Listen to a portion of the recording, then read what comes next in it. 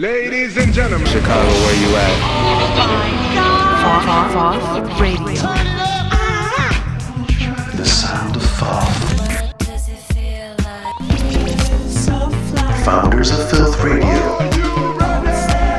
With Felix the Housecat. What up, world? My name is Felix the Housecat. You are tuning in episode Foff Radio number 3. I just want to give everyone a super duper whooper, non-pooper thanks for the feedback, the support, everyone who's been tuning in. It's been amazing. It's been beautiful. I mean that. If you want more information on Founders of Filth, hit us up on foundersofilth.com, or you can hit the subscribe button. And also, if you're in Europa on Fantasy Island, I call it Fantasy Island, Ibiza, you can check me out at my new residency, Leo, on Thursdays, May 23rd till October 3rd. In the meantime, let's get this party started. I had the great opportunity to talk to Carl Craig. He'll be on the show later. But coming up, we got some Prince and the Revolution. We got some Lil Louis. But let's get this party rocking right now. Tom Tom Club, Lorelei. Foff Radio.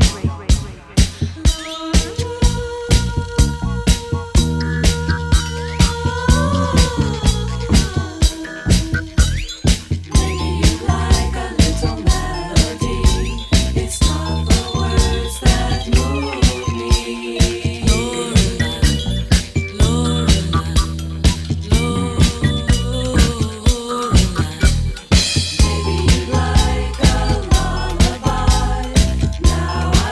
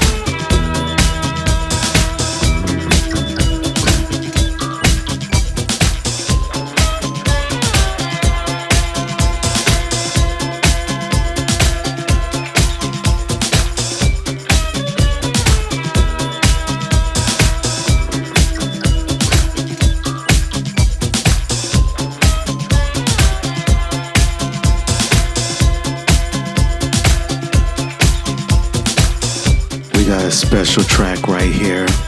I'm loving this right here. This is Play the Game by the legendary Kenny Hawks and Louis Carver.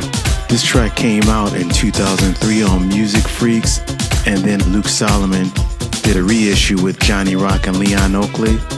So this is like Luke Solomon's tribute to Kenny. We miss you, brother.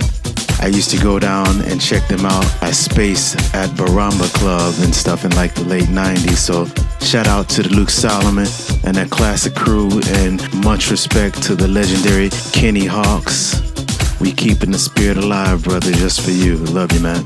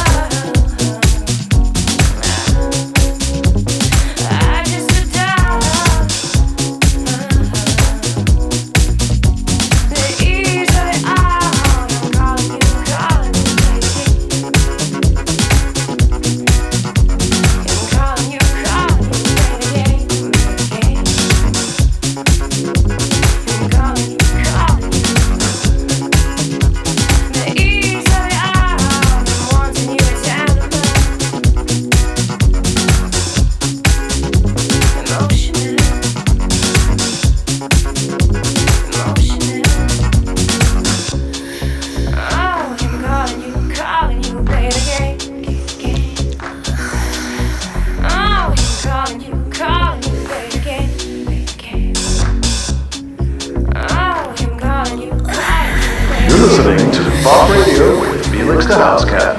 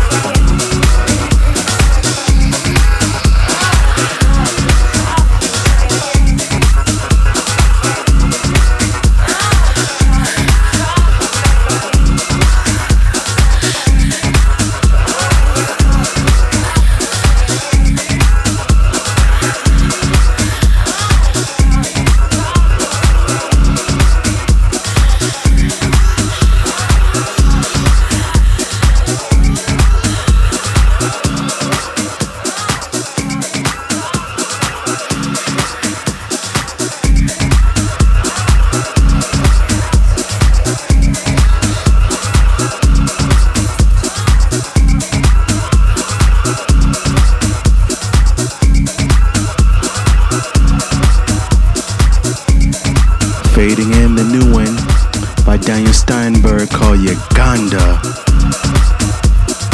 Kristen Velvet, thank you for sending me this one. Arms and Legs has to be like one of the hottest labels besides my label Founders of Filth. And we got a couple of my faves. We got Relief out there. Competition stiff, but we love competition.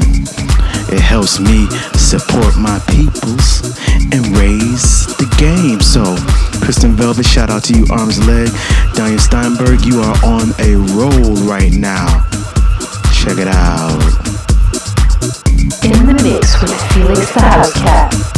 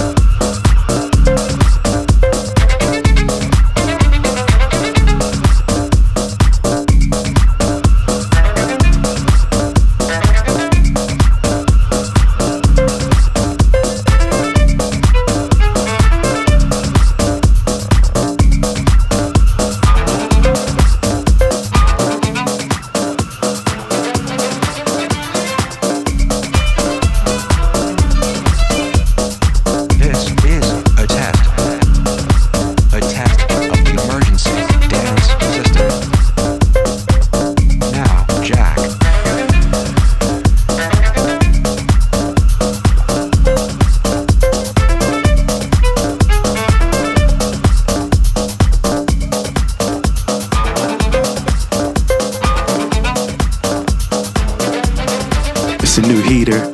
This is a test, but this is not a test. That's the name of the track. This is a test, DJ Pierre. This is a test. A test of the emergency dance system. Now, Jack.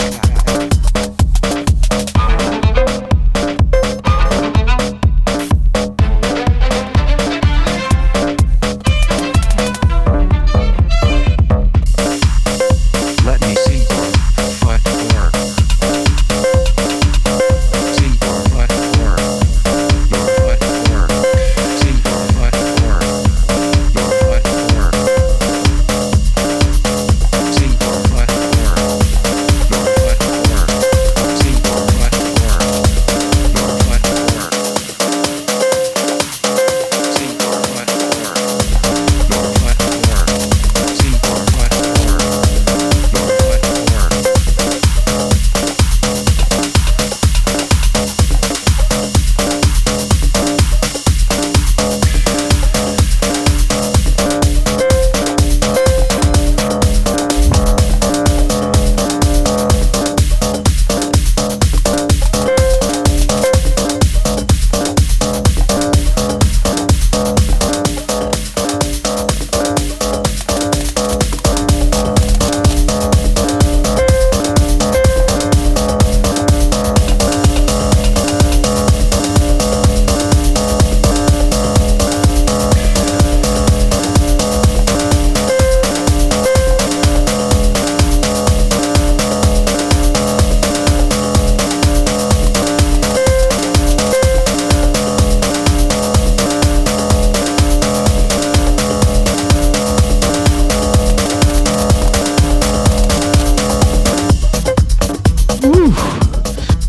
It's heating up in here.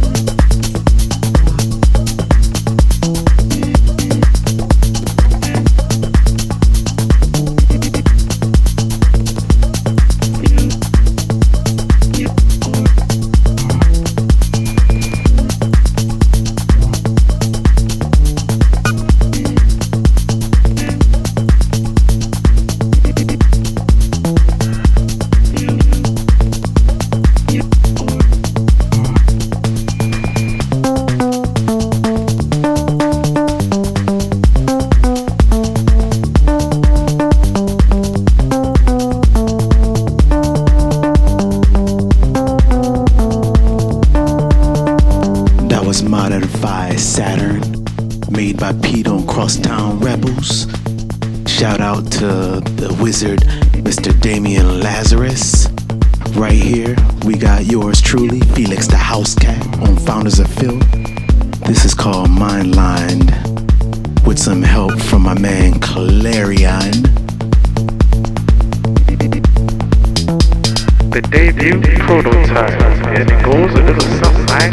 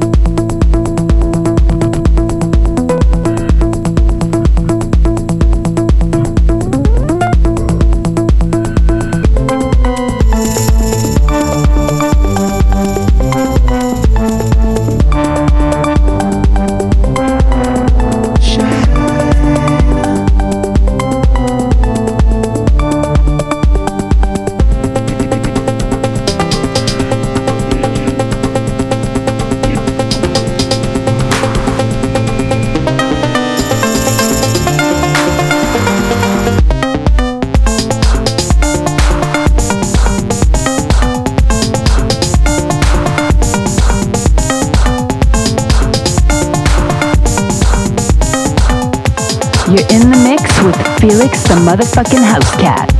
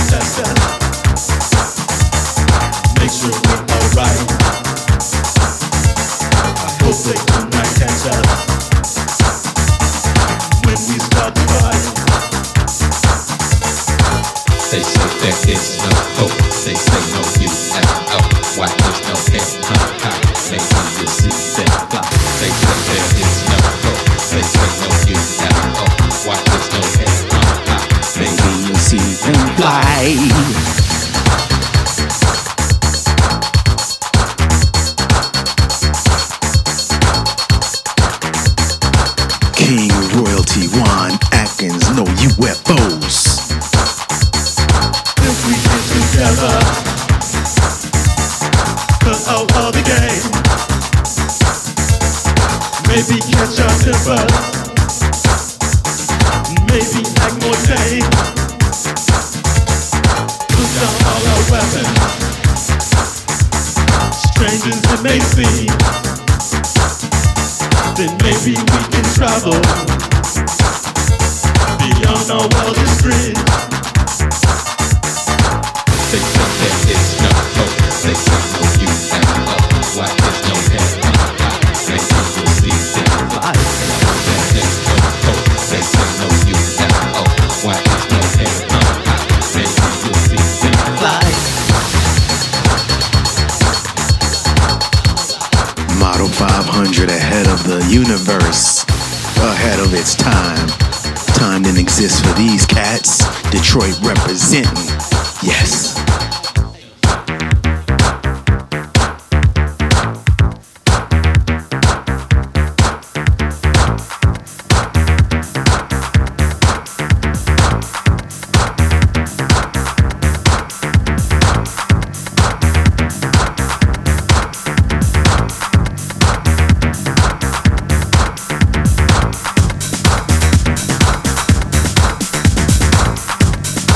Founders of Phil Radio.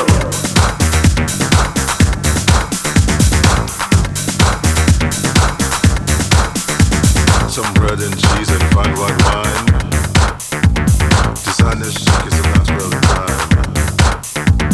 Could this be the real thing? Or is this just another thing? Seen by millions nationally. L'uomo vogue, hey girl, she quarterly. Because it's down on his etiquette. Charivari is really it.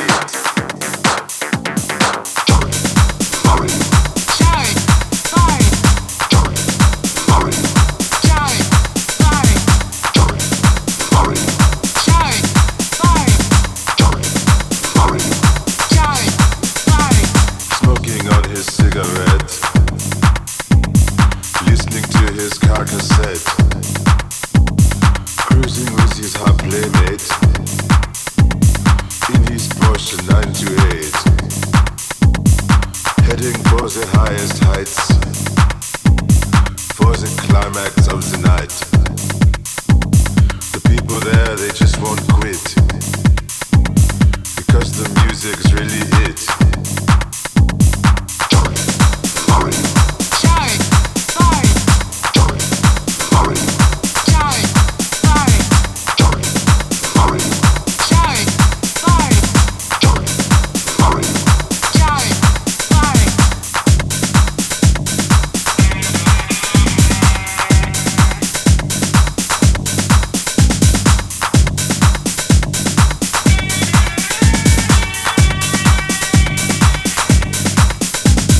Of course, you already know a number of names. Sherry Berry. This is the Dirt Bombs edit.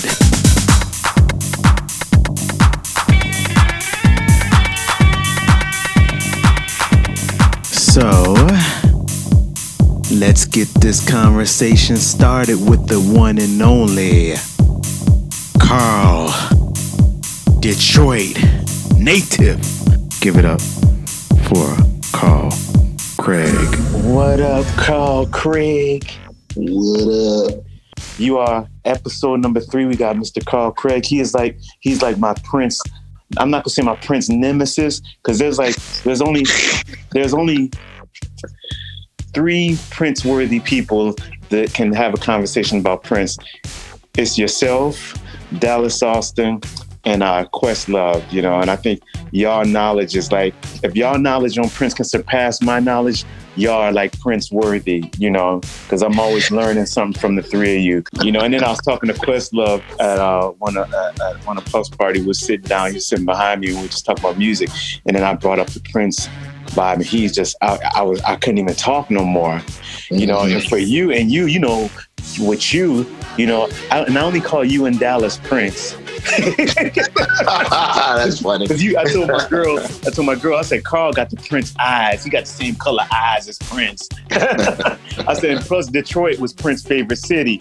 I said, so Carl has the Prince knowledge, and he's in the favorite city, and he's like more Princed out than me when he steps on the stage. So thanks for being on the show and interview, and if y'all know also, because I'm just gonna get all my words out and then I'm gonna give you the floor, but just to give people a heads up, me and Carl was born in the same hospital, the same year, Highland Park Hospital. I was born in Detroit, and I've always been like close to Carl, Derek, Juan, even Alton. I haven't heard from him in a while. I haven't heard from him, and I just met Kenny Moody Man maybe like 2 years ago. See, he was like the only one I hadn't grown up with, but Kenny Dixon is the one that you need to really have that Prince thing. Like, come to Detroit and we go see Kenny, because Kenny has a Prince shrine in his building. So Kenny has everything. Like, imagine what you don't have, Kenny has it. And when Prince died, Kenny he had a memorial at his building, and he had magazines, from, whether it's Guitarist or Bass magazine or Keyboard magazine, or, anything that had Prince in it or on the cover. He has, all the vinyl that came out, whether it's concert vinyl, bootleg concert vinyl, or anything that came in some type of press or some type of publication. He has it. Let alone, I would not doubt that he has sources inside that have demos and all kinds of things that were never available. So he's pretty much taking the crown from me and you and Dallas and Questlove put together. Yeah. See, I think he might have met him before. He doesn't really talk about meeting him, but I think he might have met him before. But what Quest has is that Quest actually played a party for Prince at Paisley Park, and from what I understand, Prince pulled him off the decks. So yeah, and Prince fined him for cussing or something. Told him to stop cussing. But why was Detroit like his favorite city? Like, I think that's incredible. I know you know the history to that. They were playing his music like when he. You have to share some of those sound effects. Wait. I just want everybody to know, like... Hold on, I got another one for you. Hold on. Oh, man. Oh, my goodness. My favorite, I'm going to ask you your favorite Prince song. My favorite Prince songs is probably She's Always in My Hair, Girl, and of course, Controversy. I remember when I first heard Controversy, my mom took me to her best friend's house, and I think, did I come out in 80? What was it, 82? That came 81, 82? I can't remember. 81, yeah. So when that came out, my mom, her best friend had like 3 daughters in high school, and they had like all these Prince posters on their wall, and they put on that Controversy, and I'm like, what is this? So it was like my first introduction from the female side of Prince, when they were sneaking listening to him in their room, and I was just a part of like their little crew at the time, and I was like, man.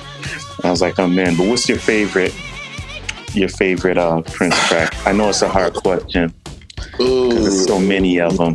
Yeah, it changes up with me, like Ballad of Dorothy Parker. Yeah, Ballad is up there high for me. Ballad definitely is high. If I Was a Girlfriend, and then I was on I think Sexuality, the Scream. That's the best Prince Scream.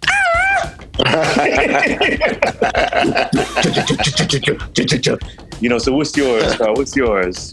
Yeah, Ballad of Dorothy Parker was a major one for me. Free. I love Free. Free was the shit from 1999. DMS. Something in the Water. Something in the Water is my number one. Something in the Water does not. Lady Cab Driver. I love. Of course. And then of course, all the critics love you in New York. Oh yeah. When I was learning guitar. Oh, you know how to play the guitar, Prince, Carl? Yeah. I was learning for this. They didn't know that. Carl knew how to play the guitar. Yeah, that's where I started. So when I was learning from this guy Joe Duco, right? Joe was like this. He was a Detroit. I wouldn't say he was a Detroit legend in the jazz world, but people knew him in Detroit. He did a lot of sessions and stuff, and he went on to score television soundtracks like Xena the Warrior Princess and all that kind of stuff. He did these series of New Zealand, strange, whatever the hell you call those things. But anyway, he was learning how to play. Everything She Loves Is Magic, or it was some Police song that everything she does is magic. That has real the best ending ever. Expanded piano.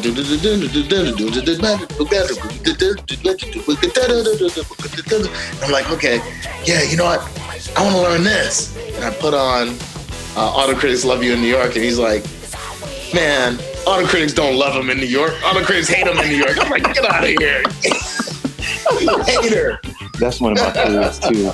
That's wild, cause so like that's very similar to my story. Cause I was on the piano. I self-taught. My dad played sax. So before I got into like house music, you know, and I was trying music, my dad was a musician. So I was like playing regular music. People laugh when I say, they're like, okay, regular music. Well, what is house techno? You know, so it was like when I started doing that, it wasn't until when Purple Rain came out, and that just freaked me out because it was this dude. I had a clarinet in band class, and this dude went over to the piano. And he started playing the beautiful ones while I was in band class, and all the girls ran up to him and was like, "Oh my gosh!" And I looked at my clarinet and I threw it on the floor in band class, and I ran over to him. I said, "Bro, you got to teach me how to do that." You know, so he taught me how to play it. And then I told my parents, I was like, I ain't playing clarinet no more. I'm trying to be on that piano like Prince. And my dad was like, boy, you go be in band. You go do your marching band. I said, I can't do it. You know, and then so between that moment and the birth of house, that was my transition. Prince and, you know, Farley Jackmaster Funk. So I find it interesting with you that you were on guitar first. Yeah. Right? That's incredible. You know, and I think you can hear that in your productions. And when it comes to longevity, because we both came in at around the same time. We came up under, like, you know, the people who escorted in the scene, you know, and then... I think you were a little before me anyway. You had your first record when you were like 15 or something, right? Yeah, but my success didn't kick really until I got to England, and that's when we came in. That's when like the world was finding out about us at like the same time. Because I posted this Generator picture of me on the cover, and you were on the cover I think a month before. I had to do my research. I'm like, damn, this guy's my age. We're doing the same thing. He's from Detroit. And then come to find out, we were born in the same hospital. We both like Prince. Now we both played instruments before electronic house techno. I hope you enjoyed part 1 of the Carl Craig 3-part 1 of 3 interview. And let's not forget, Carl, all the critics love you, me, and Prince. Give it up for Prince and the Revolution. All the critics love you in New York. You're listening to Funk Radio with Felix the House Cat. You can dance if you want to. All the critics love you in New York. You don't have to keep the beat. They'll still think it's neat. In New York, you can wear what you want to. Doesn't matter. In New York, you could cut off all your hair. I don't think they care. In New York, all the critics love in New York.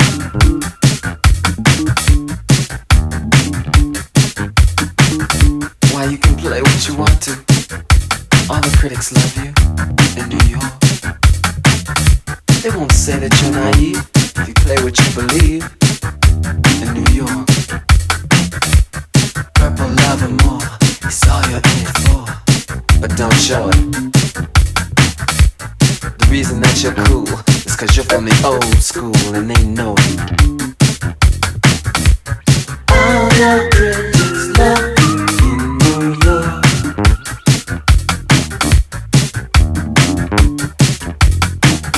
You can dance if you want to.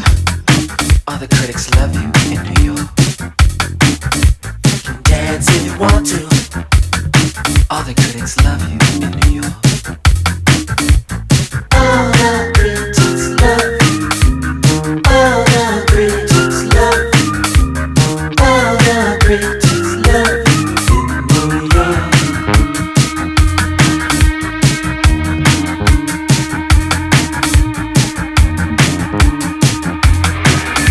It's time for a new direction. It's time for jazz to die. 4th day of November, we need a purple high.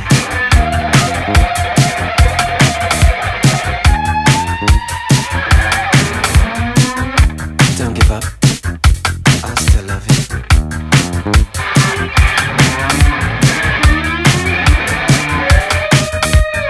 All the critics love you in New York.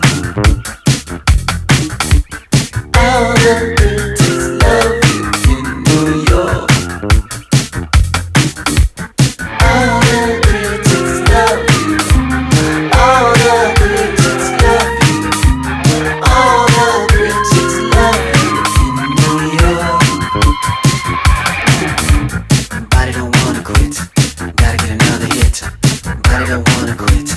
Gotta get another hit. Body don't wanna quit. Gotta get another hit. Body don't wanna quit. Gotta get another hit. You're in Foff Radio mode, and we gon' give you some nice and slow. Lil Louis, he was our prince in Chicago, the prince of tracks, the prince of edginess. This man, timeless. Get him, Lil Louis. You legend, you.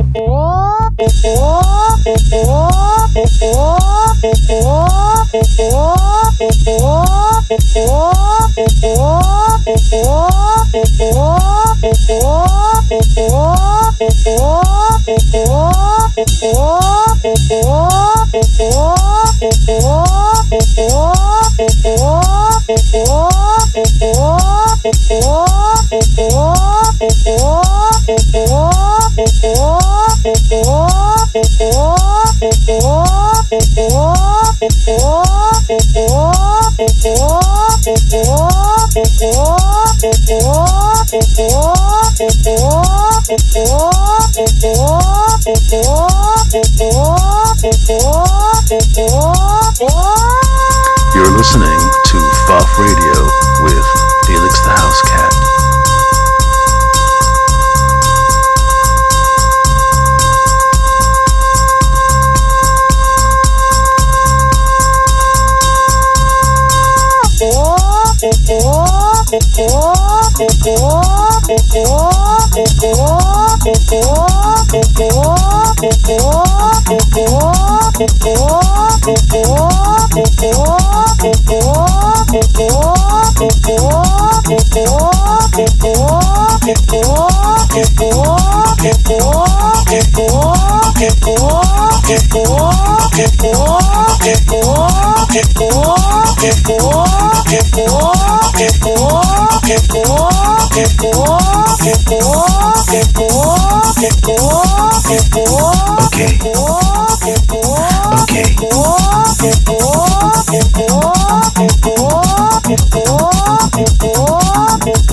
My Italio and my discos. Where my Italios? Ooh, and my disco. Sound of horns. Where my Italio disco? BWH, stop.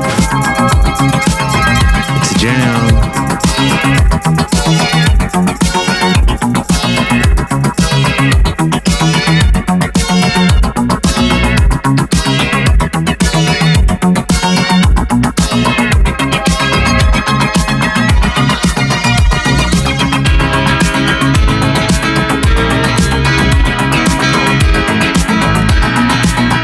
This is my man getting down.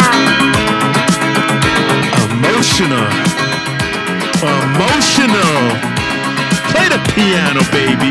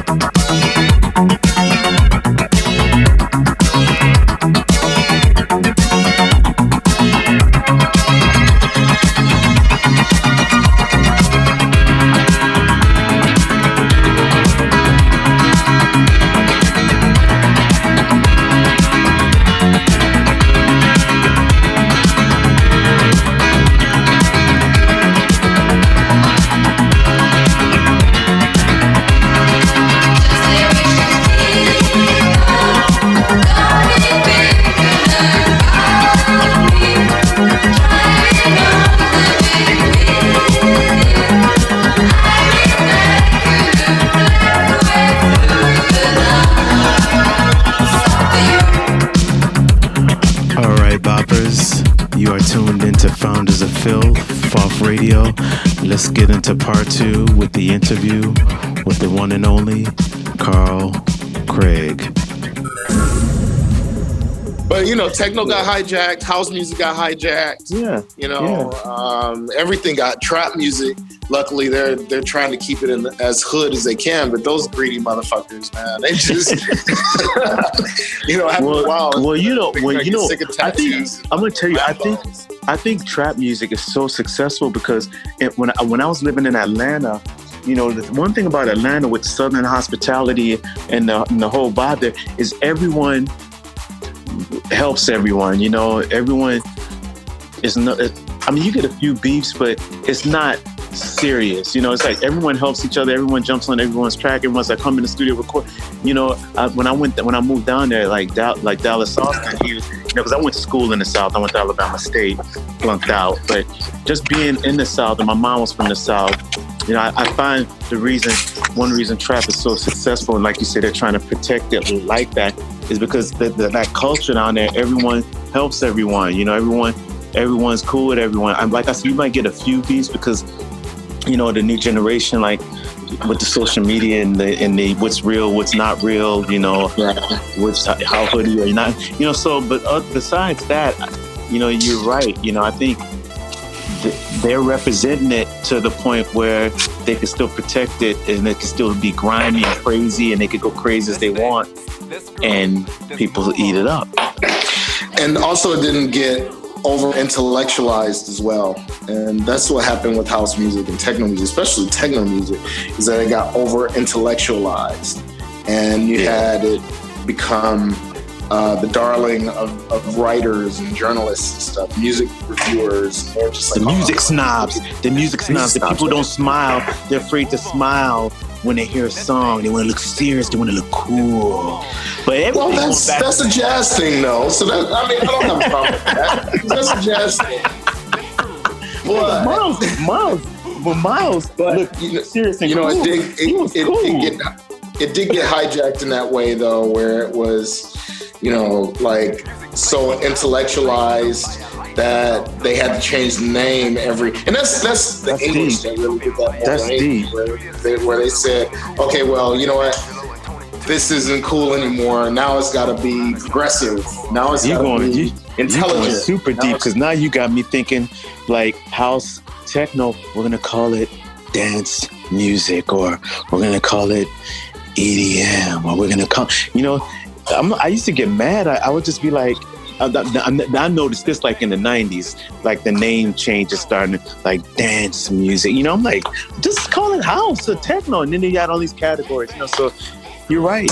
Rock and roll. Look at rock and roll. Rhythm and blues. It's just, like you hit a good point. You said the journalists. You got to think about it has to be put in some type of category in a sense where people can know what they're getting into, but. Yeah, it's no right. It's no.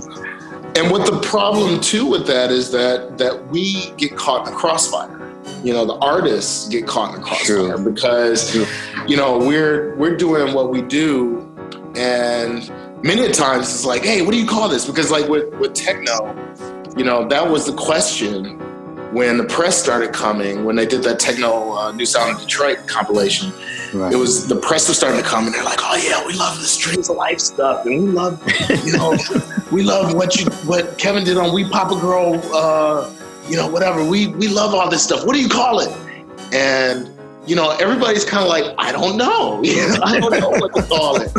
And I think Derek wanted to call it, high tech soul, or he wanted to call it, the moon and the stars come from above, and aliens come down and sweep us up into a spiritual world, and that's what we call it, And and Juan was the one who just said, we call it techno, and that was it, and it became techno.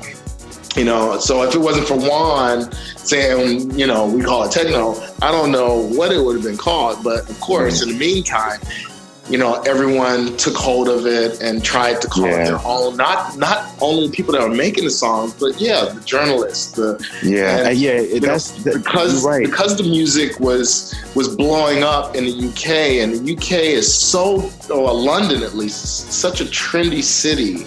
Yeah, man, like with the Electroclash thing, like I didn't even come up with that name. Like when we did Kittens in the Glitz, I'm channeling Prince, I'm channeling Vanity Six, I'm channeling Human League, I'm channeling New Wave, I'm channeling like these are just a vibe. And then Larry T, crazy ass, and he's a nice guy. He said, we're gonna call it Electroclash. I'm like, what? Are you kidding me? What is that? Like, that's when people, like I told my manager, I was like, I will not come near. If you say the word, if someone interview, I said, I will stop the tape. I'm out of the room. Because it's just like, once you get labeled on the trend, when the trend dies, they will kill you with that trend. Yes, and they will they will wipe you out, and that's Prince. He was the first person, one of the acts to come through the new wave stereotype, because everything he was making was new wave or disco, and he was constantly evolving to come out of that whole stereotype. A couple bands made it through, like Depeche Mode made it through there. A couple bands just stayed into that world. Like what's the name? Soft Cell. They kind of got stuck in that. As incredible as they are. Like the Fix. A lot of these groups. I think Gary Newman. He would come working with 9 Inch Nails and will be one of the biggest heroes, but he almost got caught in that. So you're right. Like we get caught up in that hype crossfire. Like they was just trying to kill me when the whole Electroclash died. And I'm like, motherfuckers, y'all realize like I'm a musician at heart. Like I played house music. Felix the House Cat. You can never put me in that. So I had to, because you could come out and basically say, look, if it wasn't for me, there would be a lot of house records that y'all probably wouldn't have heard, because I was in there early enough making tracks. So fuck you and fuck your Electroclash and all that. We're gonna cut to a break, and right now we got Moody Man's remix of Touch Your Body with myself, Felix the House Cat, Jamie Principle.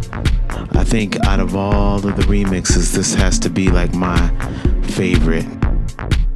So give it up for Kenny Dixon Jr. from the D, representing Detroit.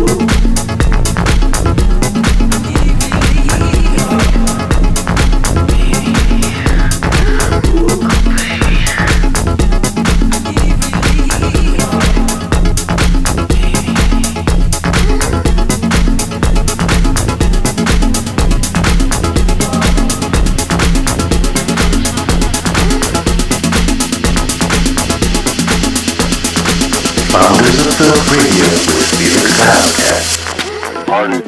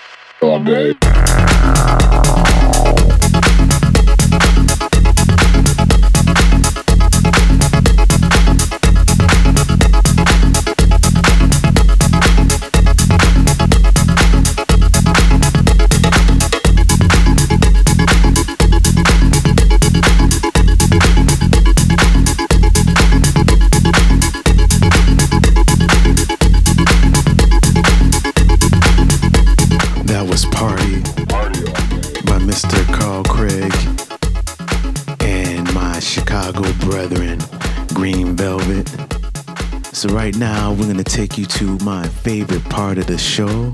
You already know what it is. This is what I call Old School Jam. Oh yeah. Yes, I'm about to take you there. Hypnotic Tango. Hypnotic.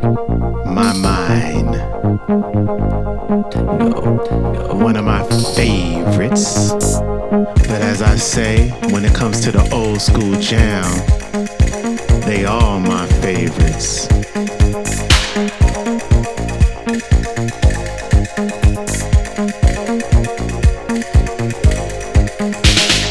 Boss Radio.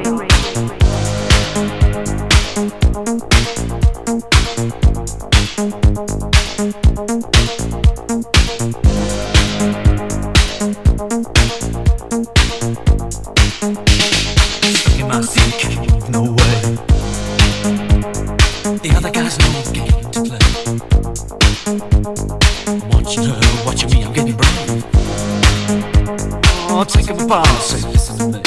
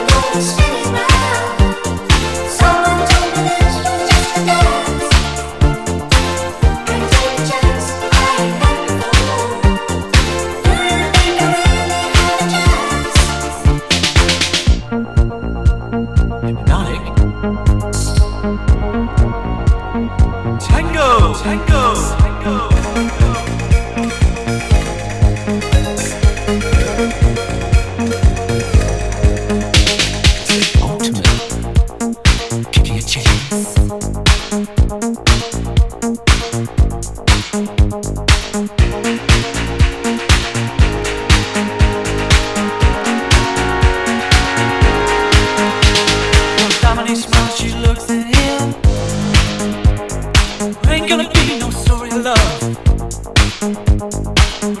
dance for Berlin. Give me this night in a foreign land.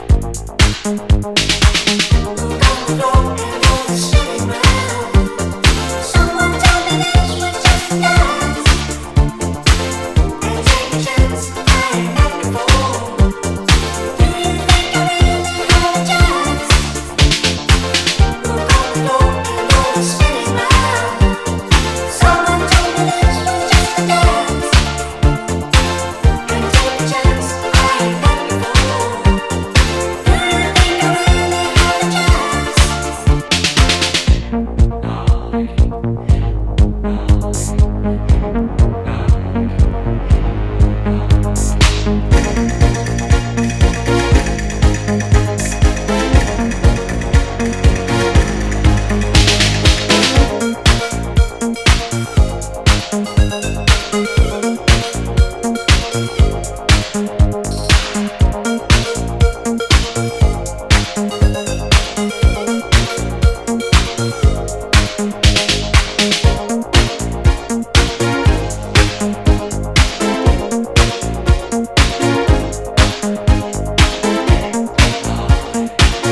I hope you enjoy the old school jam, My Mind.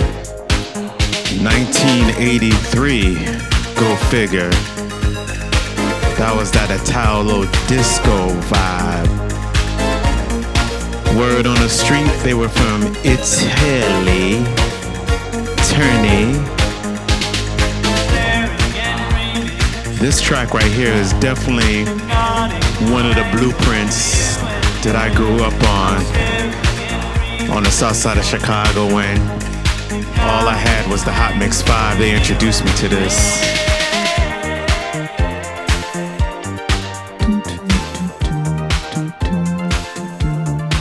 Am I on key? All right. So let's continue with the third and final installment, my conversation with the one and only Detroit representing native Carl Craig. I never saw Prince labeled as anything because he was just making the music. But Rick James tried to label his music as punk funk. Yeah, the punk funk. And it just didn't fly. It didn't work. And then, with Nile Rodgers, I never met Nile, but he's the greatest, nicest person ever. He has great stories too. He seems like he is. He has great stories. He wrote in his book about how, one day they were on top of the world, and then after the Chicago racists burnt them records. Yeah, then he couldn't get. I'm not get gonna say Chicago racist. Let me reword that. I'm not gonna say Chicago racist. Just the people who just wasn't comfortable in their own skin when it came to gays and blacks and just having fun, expressing themselves. And those people were manipulated, and that guy only did it because he didn't have a job anymore. That was the only thing. And it had to be in Chicago. Like, why y'all go do this to the home birth of house music? But that made it went back underground, and then it reemerged. But wasn't that the what was that was it the White Sox versus the Tigers or something? it was like Chicago versus Detroit. I think that when they did that. But you saying with now, now. But you're right. Now he had to go back into his musicianness, not take he wasn't a musician then, but he had to that's when he was hooked up with Duran Duran, the Power Station, and David Bowie, and I didn't even know he made Reflex. I didn't find out till right before he wrote his book. But I'll tell you a quick funny story. When I first met him, it was Brian Ferry, Duran Duran, and Nile in the studio. I think this was 2002. And when I saw him, I just went up to him and was like, bro, you're like my hero, la la la. Because I love Duran Duran. I never even heard of Brian Ferry. That's the funny part of the story. But this is gonna blow your mind. So it was Duran Duran, Nile Rodgers, Brian Ferry and Nick Rose. I knew Nick Rose was around there, so I was like, oh man, no, I love you, blah blah blah. We was talking, and then I was like, Nick Rose, I love you. You know, man, since during that, I didn't talk to Simon LeBon. I talked to Nick Rose. Most we clicked, just our energy. And then I whispered in Tommy Sunshine. I was like, who is that? Who's that tall guy? He said his name is Brian Ferry. Who is that? And I was like, you never heard of Brian Ferry? Are you kidding me? And they were giggling, laughing in the room. And then me and Brian, he's like, you don't know Roxy Music? I said, well, I know of it. I said, mind you, I was like a 15-year-old kid on the south side of Chicago watching Friday night videos, man. Like, I didn't get to that side of the spectrum. My parents were playing Stevie Wonder and Harold Melvin Blue Notes. So all I got was BMX and Hot Mix 5. You know, so that was like the joke. You know, that was but my point is it's like, you know, now he is like he's the dude, you know, super nice. And I was talking to Now before the whole Daft Punk connect. Like we would always like be on the phone. And I'll just be like, tell me stories before he wrote his book. And he would just tell me the wildest stories. You know, so but what I remember he wrote was that, you know, he had that argument with, look, we ain't disco. We're probably more jazz, you know? Right. Oh, come on. What the hell are you talking about? But they did get typecasted as disco thing, and you know, had to take a huge hiatus as far as making music was concerned, and you could hear it also from what he did later as Chic or as whatever. You know, I don't know how much. I mean, I'm sure a lot of it was cocaine talking too. But, this is cocaine speaking. I can make you do anything for me. Definitely.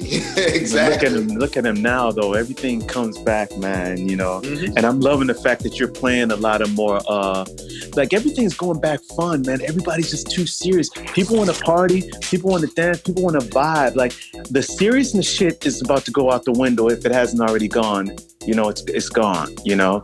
People want to have fun. People who standing out want to be a part of it. You know, the ones who can't afford to be a part of it, you know, there are platforms we could get them to catch a vibe, you know, like brother disco cuts and say, turn your phone off and dance. Yeah, right. But you have to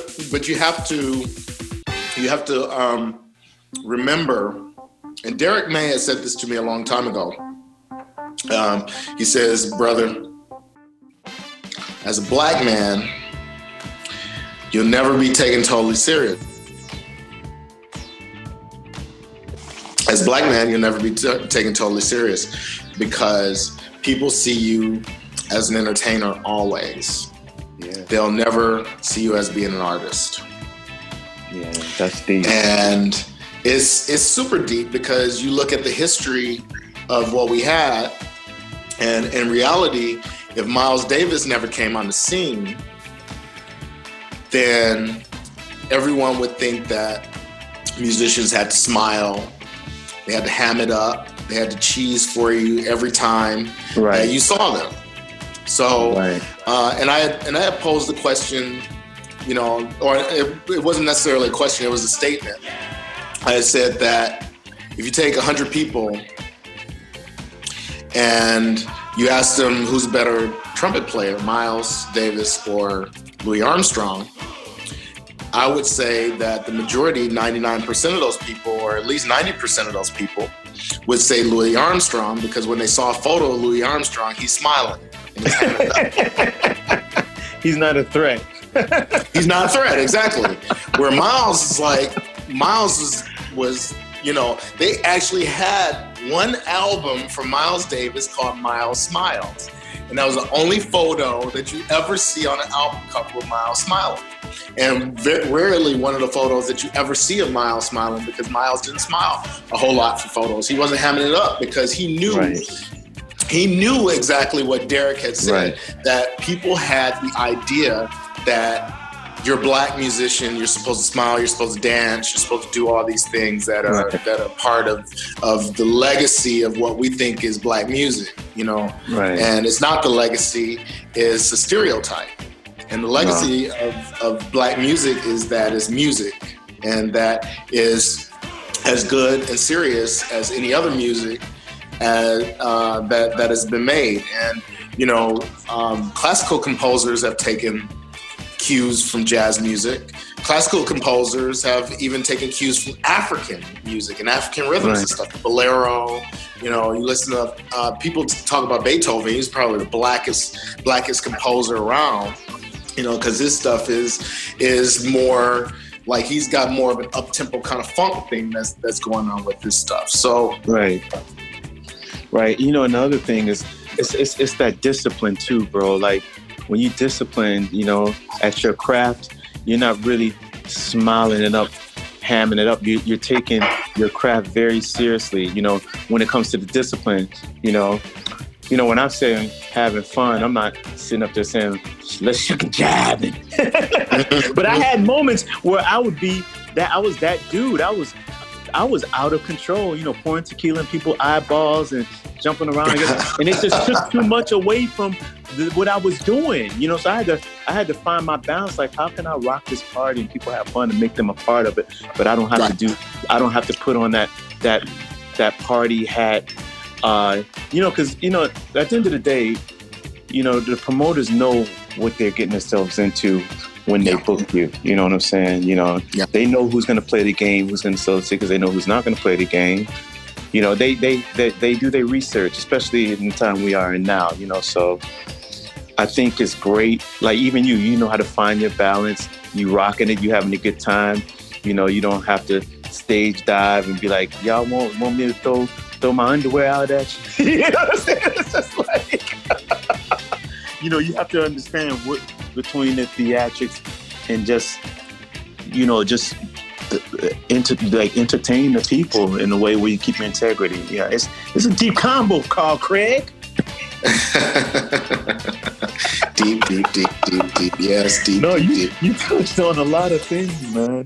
It's incredible. It's great. But with your situation, what you're saying about pouring drinks and pouring people's eyeballs and stuff, which is funny and it's fun at the time, but what we always have to remember as performers or as musicians or as anything, well, when you're behind the decks, that's inevitably people would expect for you to perform of some sort. I agree 100%. I agree 100%. But if we even look at the guys before us, so you look at somebody like David Lee Roth, for instance, that motherfucker burned out. You can be the wild man. I burned out. There was a time when it really worked. I can do shots with the whole club and keep pouring mezcal in people's eyes and getting on the mic. I burned out. I was like, because now the promoters want you to do that shit every night for the next 10 years. I burned out, and I'm not even living. I can't even imagine these cats, the energy that takes them just to get on that stage and jump. You got to do that split and jump and spin. Yep. Just a gigolo everywhere I go. So, with and what performers did too, like I don't know if you ever watched this Metal Apocalypse cartoon where they have this guy that's a clown. He's called Dr. Roxo, the clown, and he's basically David Lee Roth. And his saying is, I'm Dr. Roxo and I love cocaine. But for other people that have, like for instance, Dean Martin is another example. Dean Martin was always, he was always like the drunk guy on stage. Yeah, he had a drink in his hand all the time. He always had a drink in his hand, but it was never alcohol. Yeah, that's what too many DJs do. Oops. Oh my God, he's drinking all this champagne. But well, if you want to, if you can be a wild man on stage and you can maintain that, but just drink water and make it where people think that you're fucking drinking mezcal the whole time. Then, I made the mistake and said, I want to live it. I want to put it all out there. I made that mistake, and Yep, it happens. But thank you, Carl, so much on the episode. I appreciate you, man. Keep doing your thing. Keep representing. And I'm looking forward to part 2. Yeah, we got to do a part 2. You never know. This was probably part 5. We touched so many subjects. All right, love you, brother. I appreciate it. All right, love you too. All right, later, boss. Peace. Take it easy. Give it up for Carl Craig. Great cat, cool cat, creative cat, genius cat. And it was great for him to have a conversation with the house cat. Much love to that, brother. Keep doing your thing, Carl, and I appreciate having you. And all you guys who tuned in, thank you for tuning in. We're going to end it up with Liaison Dangerous. Put that to the pa. Classic.